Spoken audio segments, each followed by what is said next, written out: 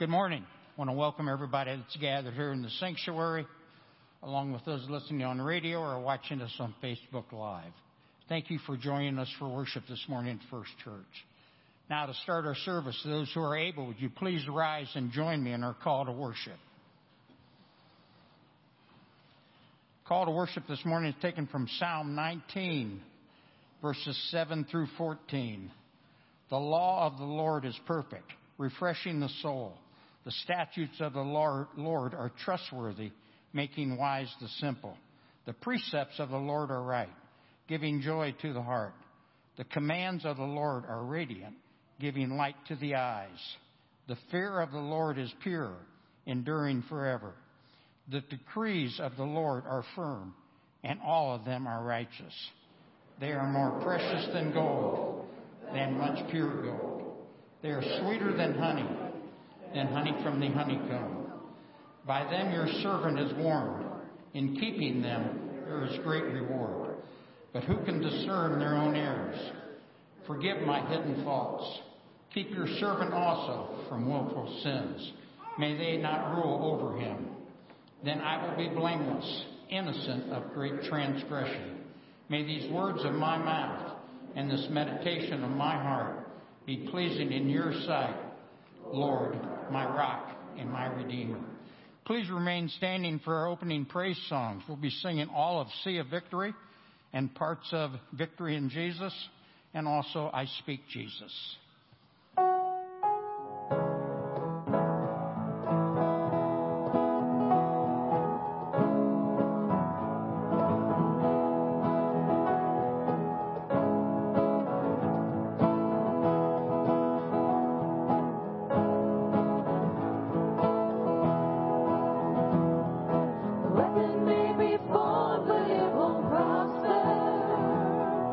When the darkness falls, it won't break.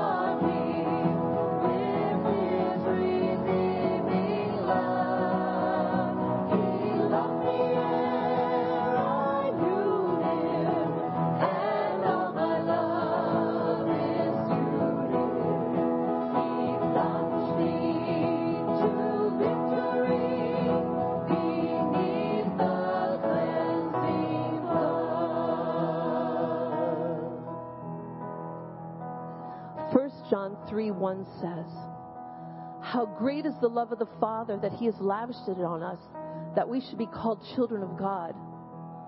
In verse 8 in 1 John, it also says, "The reason the Son of God appeared was to destroy the works of the devil." And in verse 23 he says, "And this is His command, that you believe in His name. You believe in the name of the Son of Jesus Christ, and to love one another as He has commanded." This sums up the whole law of God. Should we not be speaking the name of Jesus to our neighbors? Should we not be speaking His name over our families and over our situations? Let's shout Jesus from the mountaintops.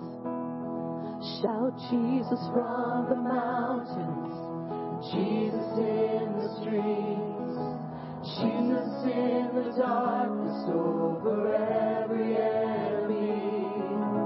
Jesus for my family, I speak the holy name, Jesus. Shout Jesus. Shout Jesus from the mountains, and Jesus in the streets, and Jesus in the darkness over every enemy. Jesus for my family, I speak the holy name, Jesus. Let's shout it one more time. Shout Jesus. Shout Jesus from the mountains, Jesus in the streets, Jesus in the darkness over every enemy. Jesus for my family, I speak the holy name, Jesus. Your name is power, your name is healing, your name is life. Break every stronghold, shine through the shadows, burn like a fire. Shout Jesus, let's shout Jesus.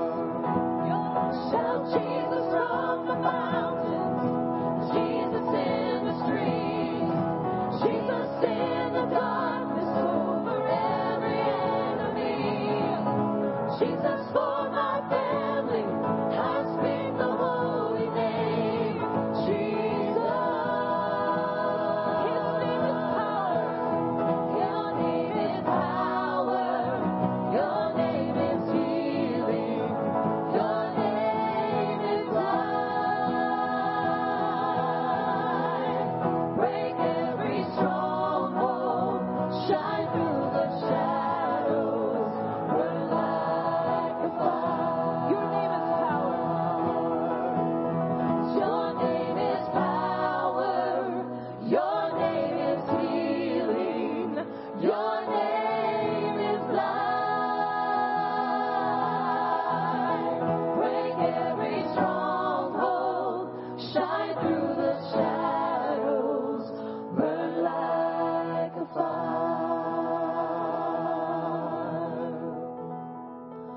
I just want to speak the name of Jesus over every heart and every mind. 'Cause I know there is peace within your presence. I speak Jesus.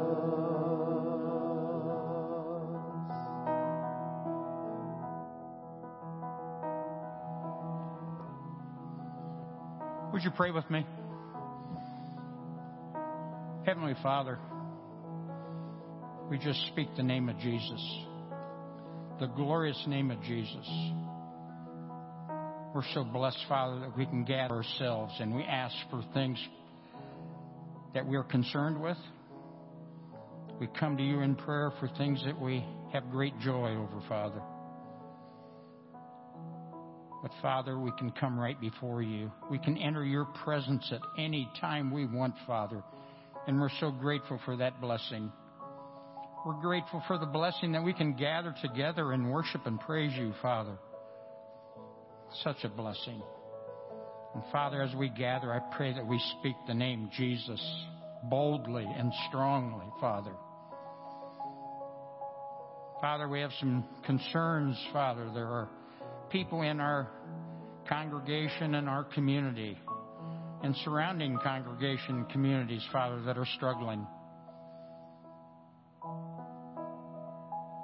They have health problems. They have other problems in their lives, Father. So, Father, we just lift all those people up to you, Father. And I pray that you bless them and comfort them and give them peace, Father. And, Father God, we're grateful for the families that are here with us this morning, the young families, the young children. We're so grateful for them, Father. And we pray that you give the mothers and fathers wisdom in how they raise their children, Father, to raise them to worship and to praise you and to love you, Father. Father God, you have called us to pray to you, to come to you in prayer, Father. We're able to do that because of the gift that your Son gave us on the cross of being able to come right in front of you and talk to you. And Father, we do that every Sunday morning here, Father, but it's so important that we just don't stop there. We continue every day, multiple times a day, that we can just come to you, Father, and praise your name and just be thankful for your Son, Jesus. Father, we pray for the leaders of our churches, not only this church here, but all the churches in the surrounding area, Father. We pray that you grant those leaders wisdom, Father, and that they just continuously seek your truth as they lead your flock, Father. Father, you call us to be one. You call us to come together and be one. And Father, so many times that we get stuck in our individual churches and denominations, and sometimes we think we know what a Christian should look like. We know how their services should be conducted, Father. And pray for us. We pray that you would forgive us, Father, for that ignorance. We continue to put hurdles up that separate us when you want us to just be drawn together in your name. So, Father God, I pray for the spirit of wisdom. I pray for the spirit of unity to come down and take down those barriers, Father, and that we can come together and worship and praise you as one. So, Father, we thank you for the opportunity to come here. We thank you for the coming here in your Son's name, the mighty name of Jesus. We thank you for the prayer that he taught us to pray. Our Father, who art in heaven, hallowed be thy name. Thy kingdom come, thy will be done, on earth as it is in heaven. Forgive us our daily bread, and forgive us our debts, as we forgive our debtors. And lead us not into temptation, but deliver us from evil. For thine is the kingdom, and the power, and the glory forever. Amen. You may be seated. Now, will the children come forward for the children's chat with Maria? I'm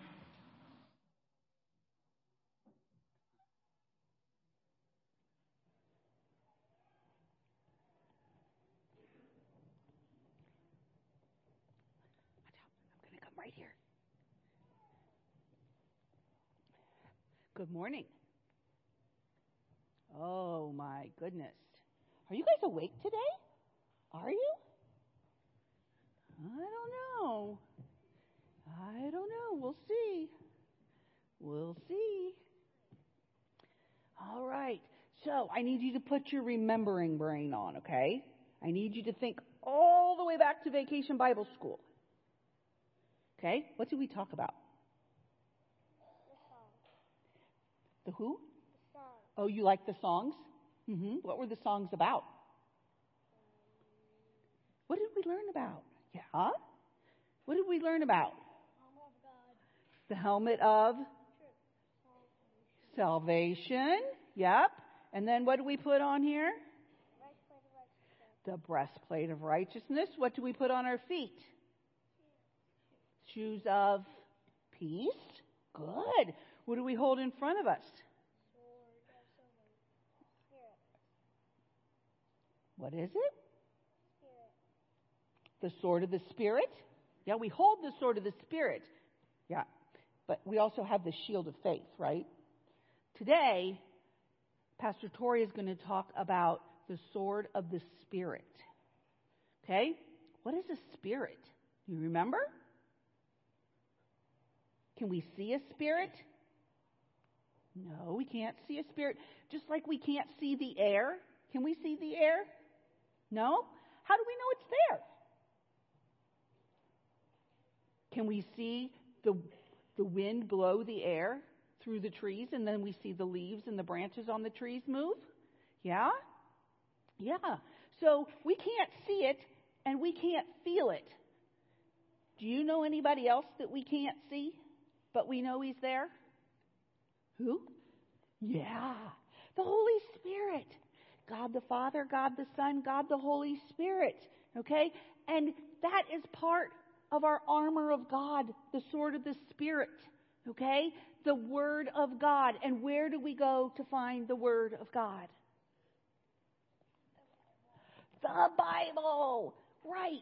So if we're going to use our sword, it's like holding up the Bible. Okay? Because in the Bible, what's in the Bible? Just a bunch of random stuff? Jesus is in the Bible. Yeah. Yeah. Does it? My name? Your name. Lots of your names appear in the Bible, different places. Yeah. So, but the Bible tells us how to live, right? Does it give us the 10 Commandments? Yes, it does. It gives us rules to follow. It tells us how to treat each other. It tells us that we need to love God and love our neighbors. And so when we have the sword of the Spirit, that sword is like the Bible. And when we have the Bible in us, when we know what's going on in the Bible, that is like the truth. And that Bible helps us cut through all the lies and all the things that the people of the world say is right. But there's that little voice in your head that's saying, I'm not sure that's how Jesus said it. We should do that. That's the Spirit.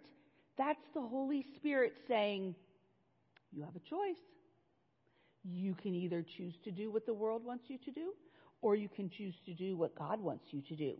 So the more we know about the Bible and have the Holy Spirit living in us, the more we can use that sword to fight the world and slay the world. And okay, because we want to be a leader, we want to show other people the right way to live. And by the things that we do, they can see that the Holy Spirit is with us. Okay? So, what is our piece of armor today? Sword of the Spirit. Can you all hold it? Hold your spirit. Hold your sword. All right. So, the next time somebody tells you something and you're just not real sure, excuse me, we're going to think about our sword of the Spirit. Does the Bible tell me this is true? Okay? Because that is the Spirit in us. So the more we know about the Bible and Jesus, the more we can know how Jesus wants us to live. All right. Can we bow our heads? Dear Heavenly Father, thank you for today. Thank you for these children and their eager minds to learn. Thank you for sending your Son to die on the cross for each one of us. Lord, we love you. In your name we pray. Amen. All right. Have a great week, guys. Thank you, Maria, and thank you, kids. This morning, our offering is going towards the radio ministry. And during our time of offering, the praise team is going to lead us in what might be a new song. It's actually kind of an older song, but it might be new to some of you. So the words are printed in your bulletin. And I just encourage you, if you know the song, like my youth pastor always said, sing. If you don't know the song, sing louder, because it's all beautiful to Jesus. So, but if you want to also take this time just to reflect on the words of this song, they're written in your bulletin.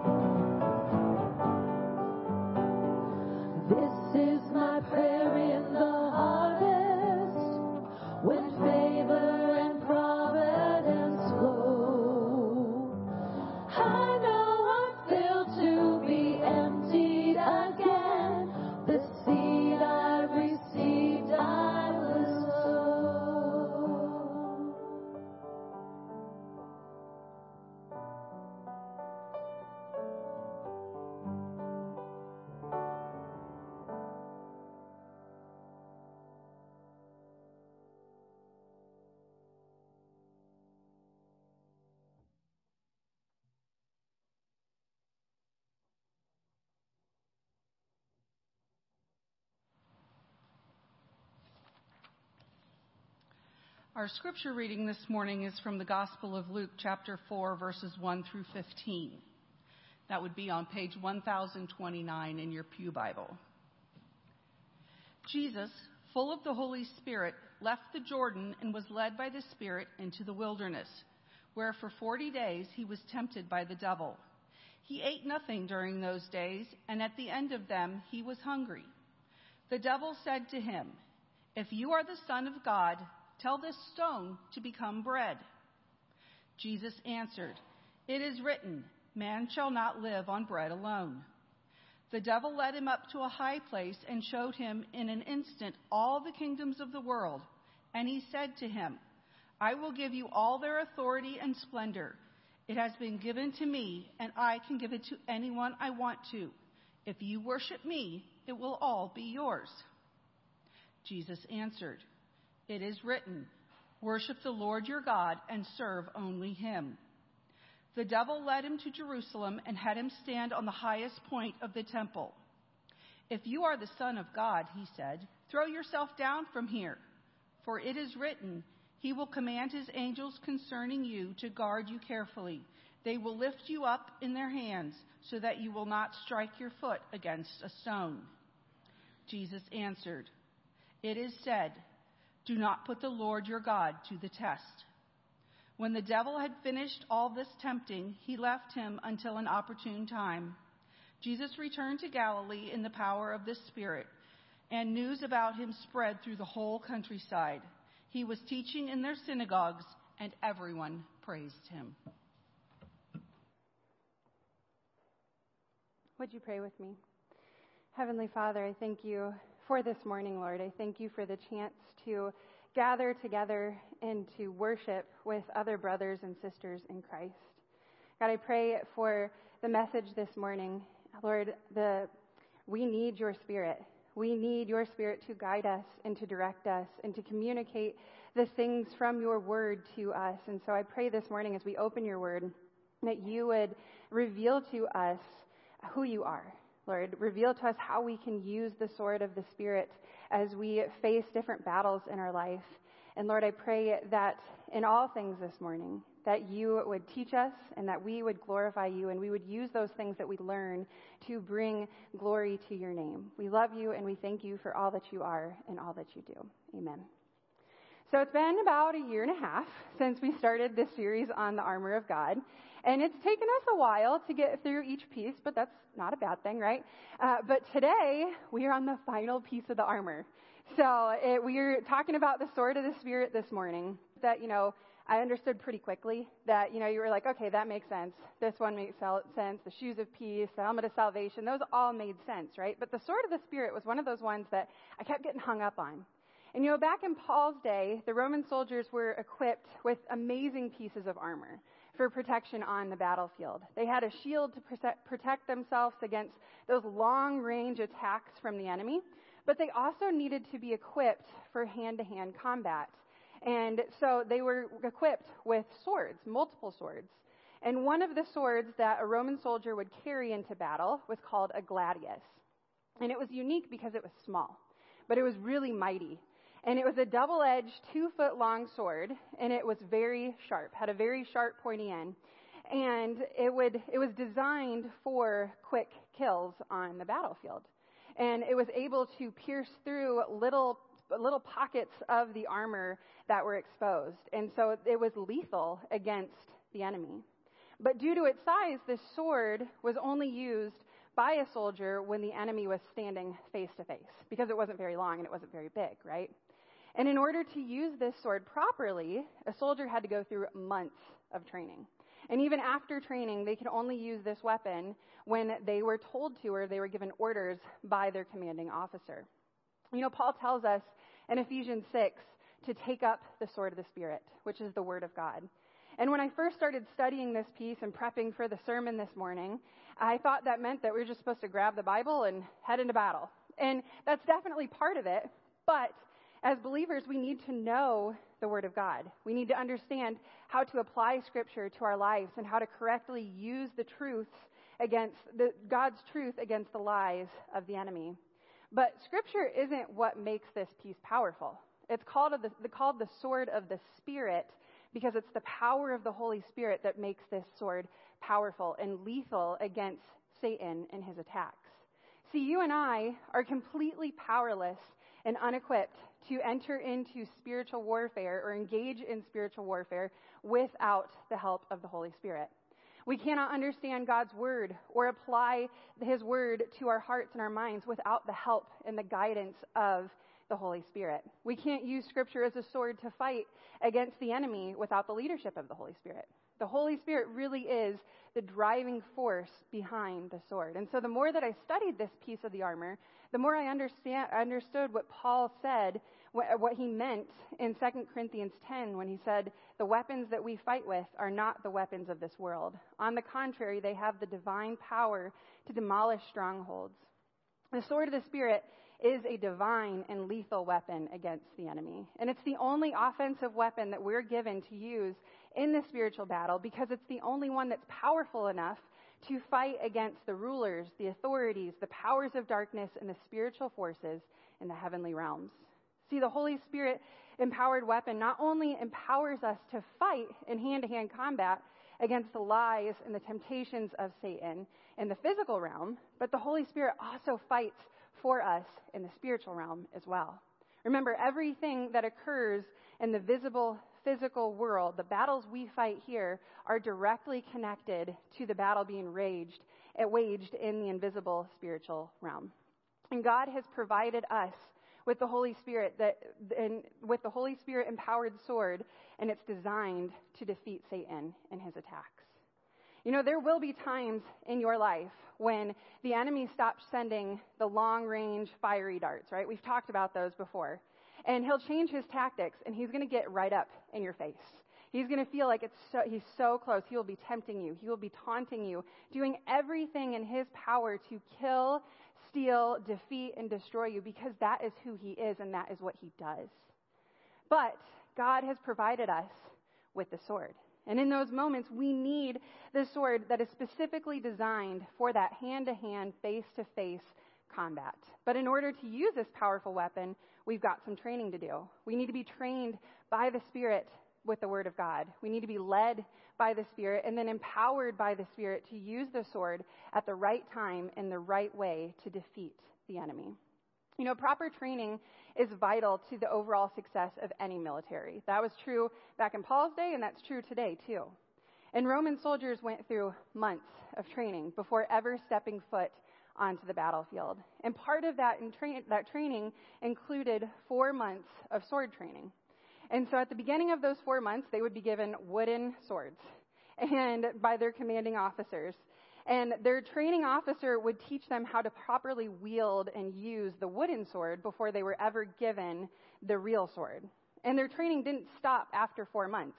Even the most seasoned veterans would go back every single year and train with the swords because they knew they needed to be up to date on that training. You know, as believers in Christ, you and I are part of God's army. And so we need training. We need to know how to use our sword properly to take down the enemy. Satan is a liar. He's a manipulator. He loves to take the truth of Scripture and the truth of God's Word and twist it and manipulate it. And he knows Scripture often better than we do. And he knows how to use it in illegitimate ways to accomplish his plans and his purposes. And he's done a really good job of getting us to forget our training or neglect training in the first place. And you can see evidence of that in the world around us. You know, about 5 years ago when Jake was in the academy, we were running a lot. And music just doesn't get me in the mood to run. And so I tend to listen to podcasts.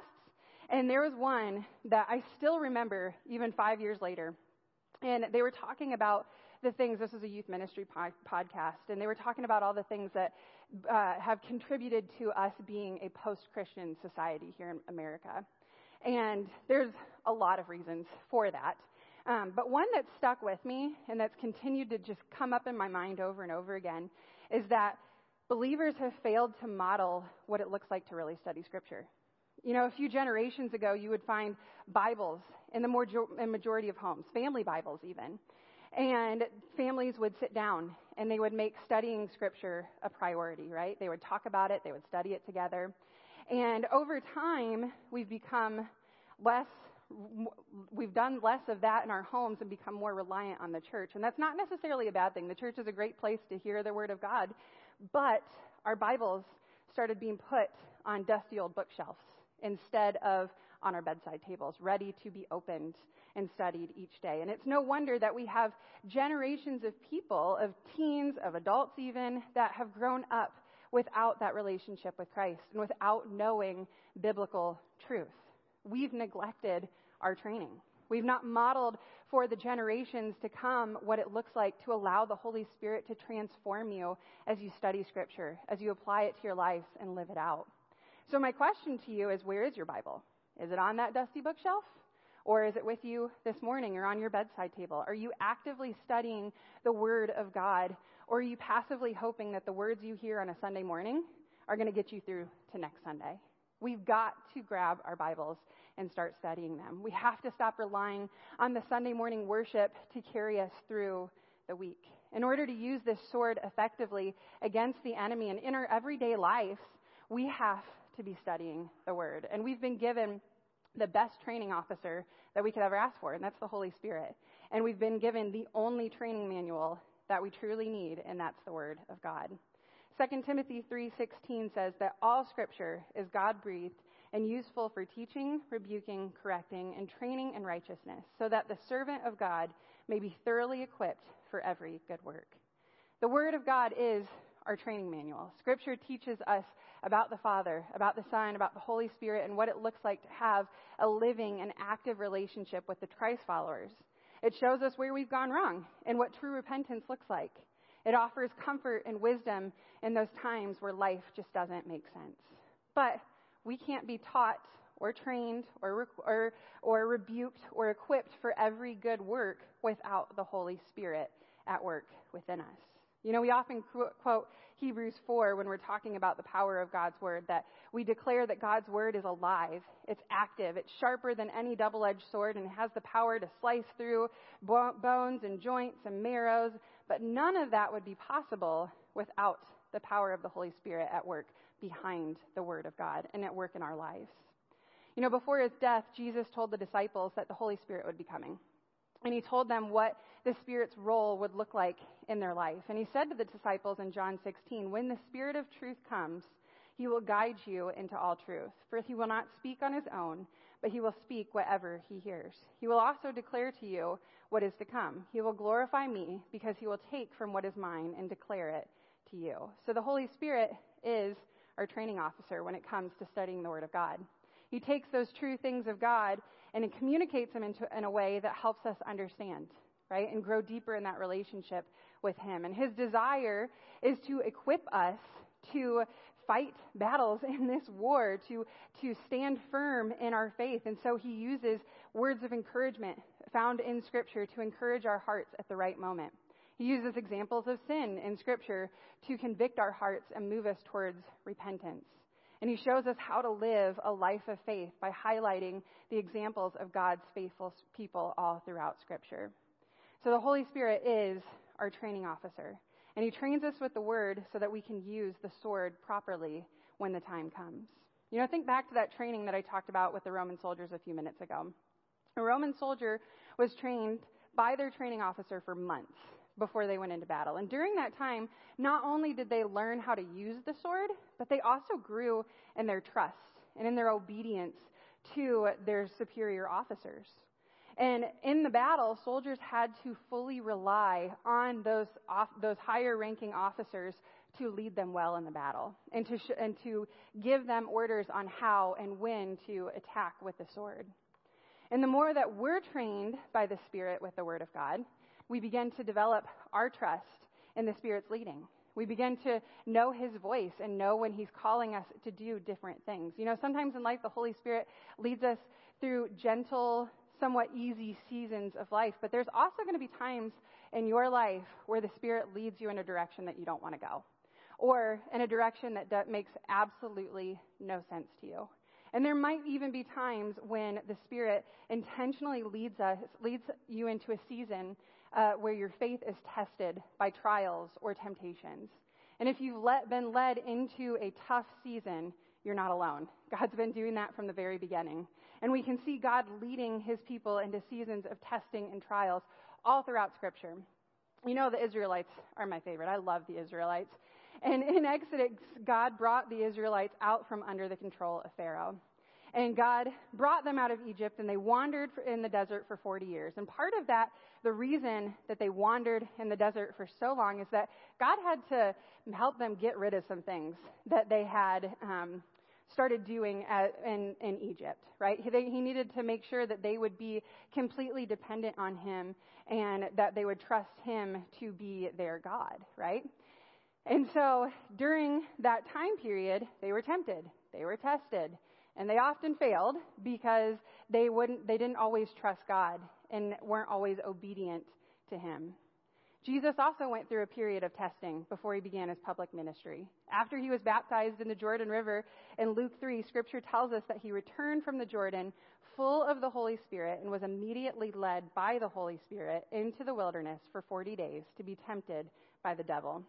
He ate nothing during those days, and at the end of them, he was hungry. The Holy Spirit purposely led Jesus into the wilderness for testing and for tempting.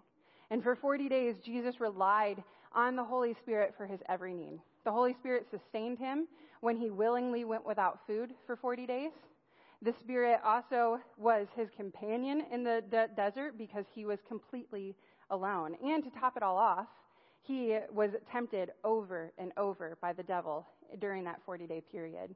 Now, Jesus could have easily used his divine power to feed himself, to remove himself from the loneliness of that wilderness, and to defeat the enemy on day one, but he refused. See, where Israel failed in their wilderness season, Jesus was victorious. He chose to be obedient to the Spirit and not run the other direction when he was sent into the wilderness. He chose to trust the Holy Spirit and relied on the Spirit to meet every single one of his needs during those 40 days. He did what the Israelites could not do, and he set the example for us to follow during times of trials and testing. And Jesus was kind of like a soldier in training in the wilderness. Instead of relying on his own power and divinity, he followed every order and every direction that the Holy Spirit gave him. You know, one thing I always remind our students of when they're facing trials or temptations, that is, if God has brought you to it, he will get you through it. If God is allowing you to face some sort of temptation, he will give you everything you need to resist and to flee from that temptation. If he's brought you into a hard season of life, he has allowed you to experience pain or hardship, he's going to get you through it. He will. He will lead you through it. Just keep trusting him. Don't give into the temptation to run from that wilderness season, because in that season, there's work to be done.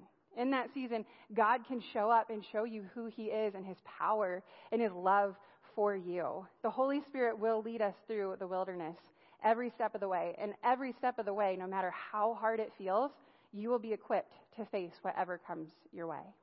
You know, Jesus was led by the Spirit into the wilderness, not for some fun, relaxing, like spa retreat before he started his public ministry. He went into the wilderness as an advance in war, to come face to face with the enemy and to begin to take back territory with the sword. In his face-off with the devil, he was tempted in 3 different ways. Satan tempted him by using the same tactics he used on Adam and Eve in the garden. And he tempted Jesus to give in to the lust of the flesh, the lust of the eyes, and the pride of life. And the only difference between the garden temptation and the wilderness is that Jesus overcame every single one, and he won the battle. The first temptation that Satan came against Jesus with was the lust of the flesh. In the garden, Satan tempted Eve to eat from the tree by drawing her attention to this delicious piece of fruit that was hanging on the tree. And he told her that this food would taste good and it would satisfy her hunger. And he tried to do the same to Jesus by tempting him to prove that he is the Son of God by using his divine power to satisfy his physical hunger. It says that in Luke 4, the devil said to him, "If you are the Son of God, tell this stone to become bread." But Jesus didn't fall for that temptation. Instead, the Holy Spirit empowered him to draw the sword. And he spoke Scripture directly to Satan and said, "It is written, man shall not live on bread alone." And he quoted Deuteronomy 8:3 and told the devil that the words that come from the mouth of God are more satisfying than bread will ever be. So Satan couldn't get him with the first attempt, so he tried again. And he tempted Jesus with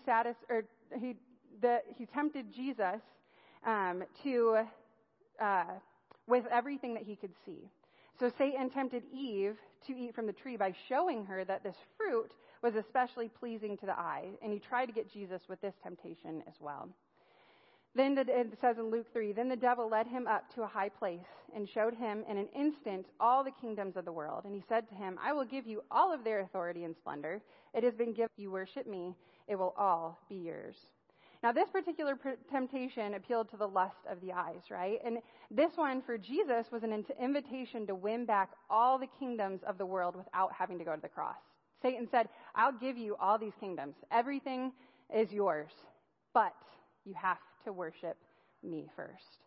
And so Jesus drew the sword and said, it is written, worship the Lord your God and serve him only. And he declared to the enemy that he would not bow down to Satan and that he was only here to do the will of the Father and to serve him.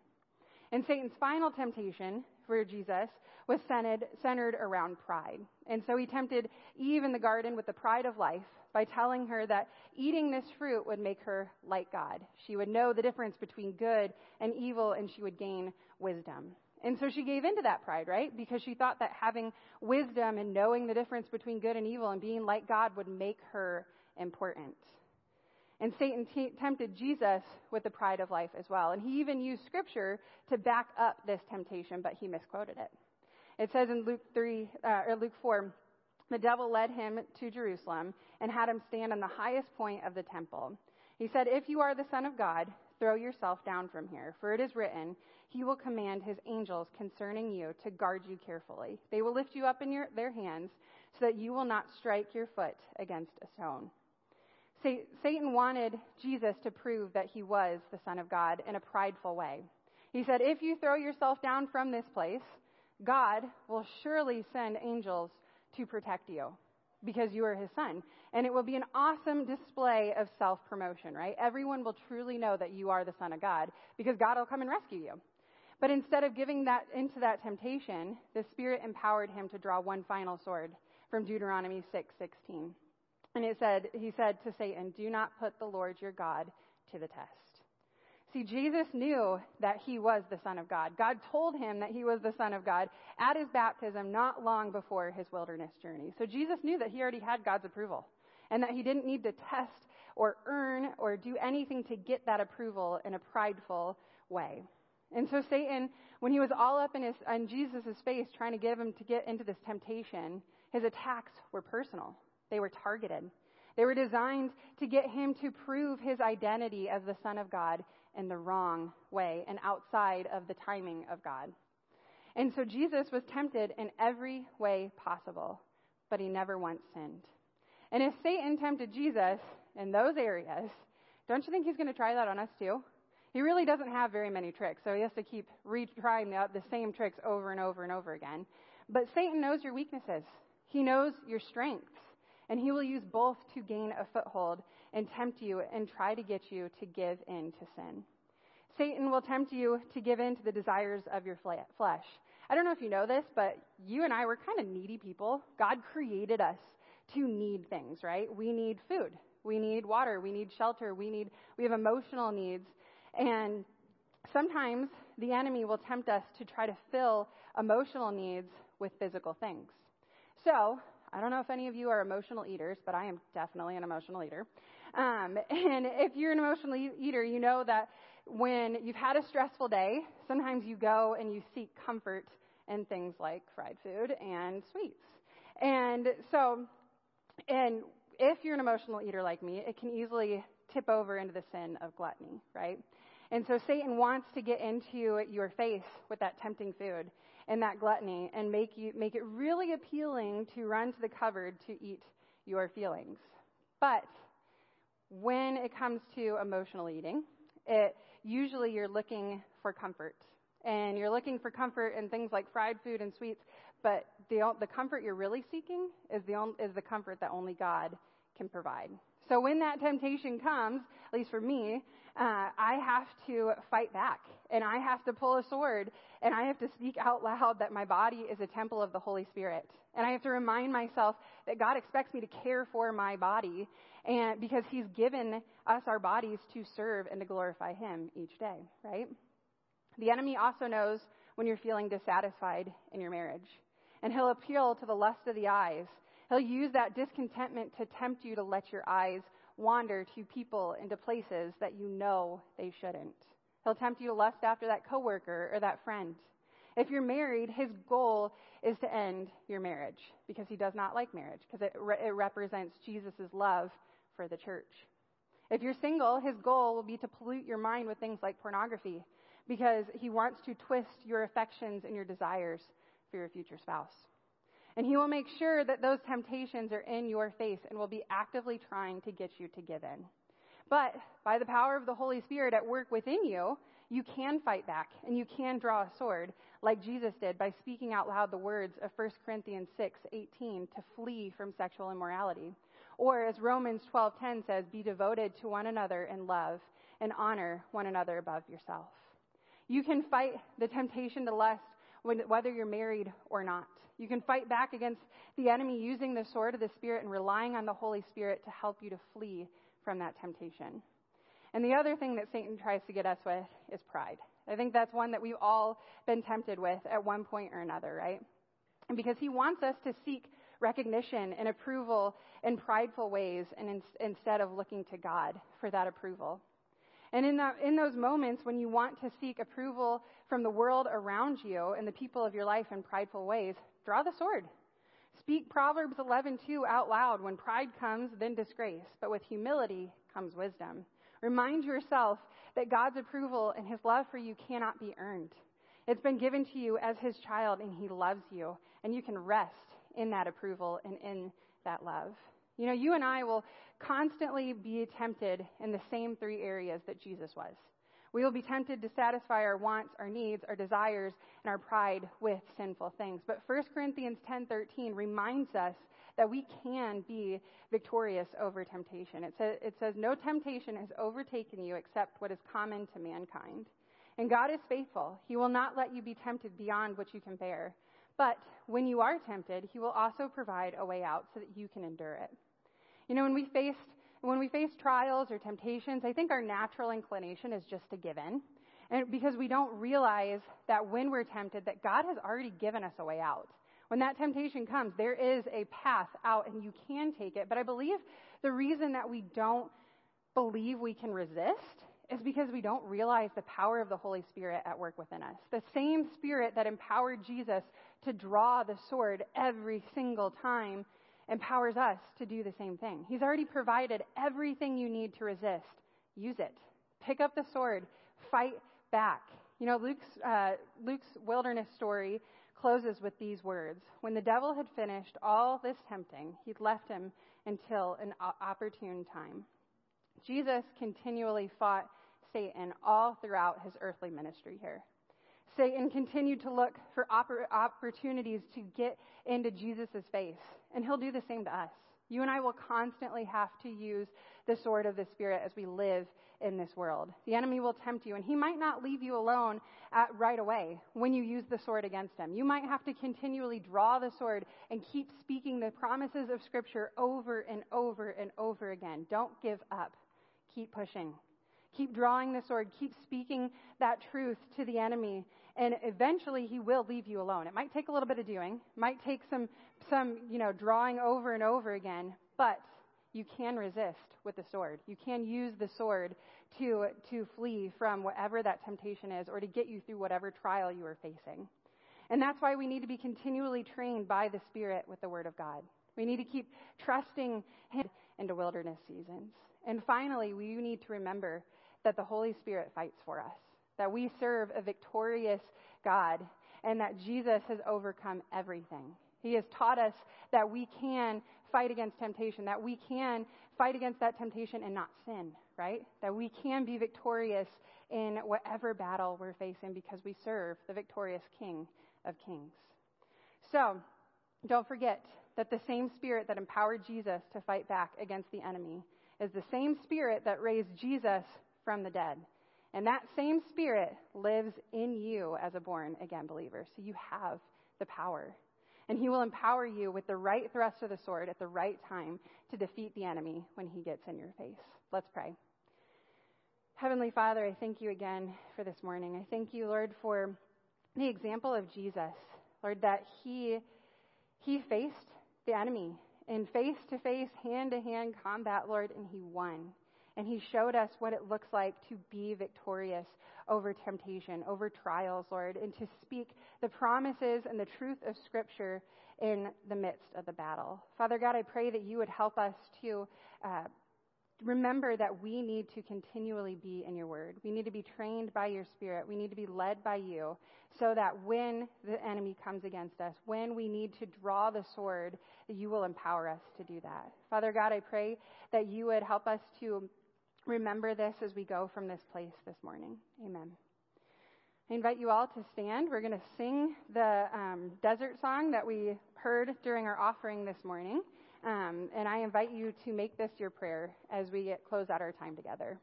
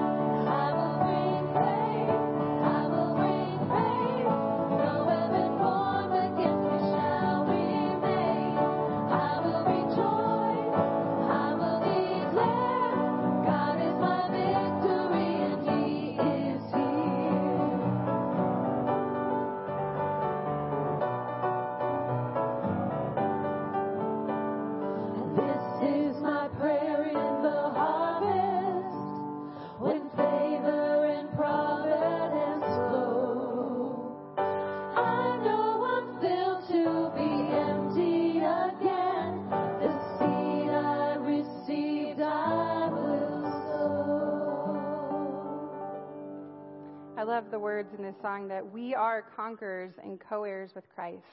So stand firm on his promise and take with you as you go from this place the full armor of God and the sword of the Spirit. Go in peace.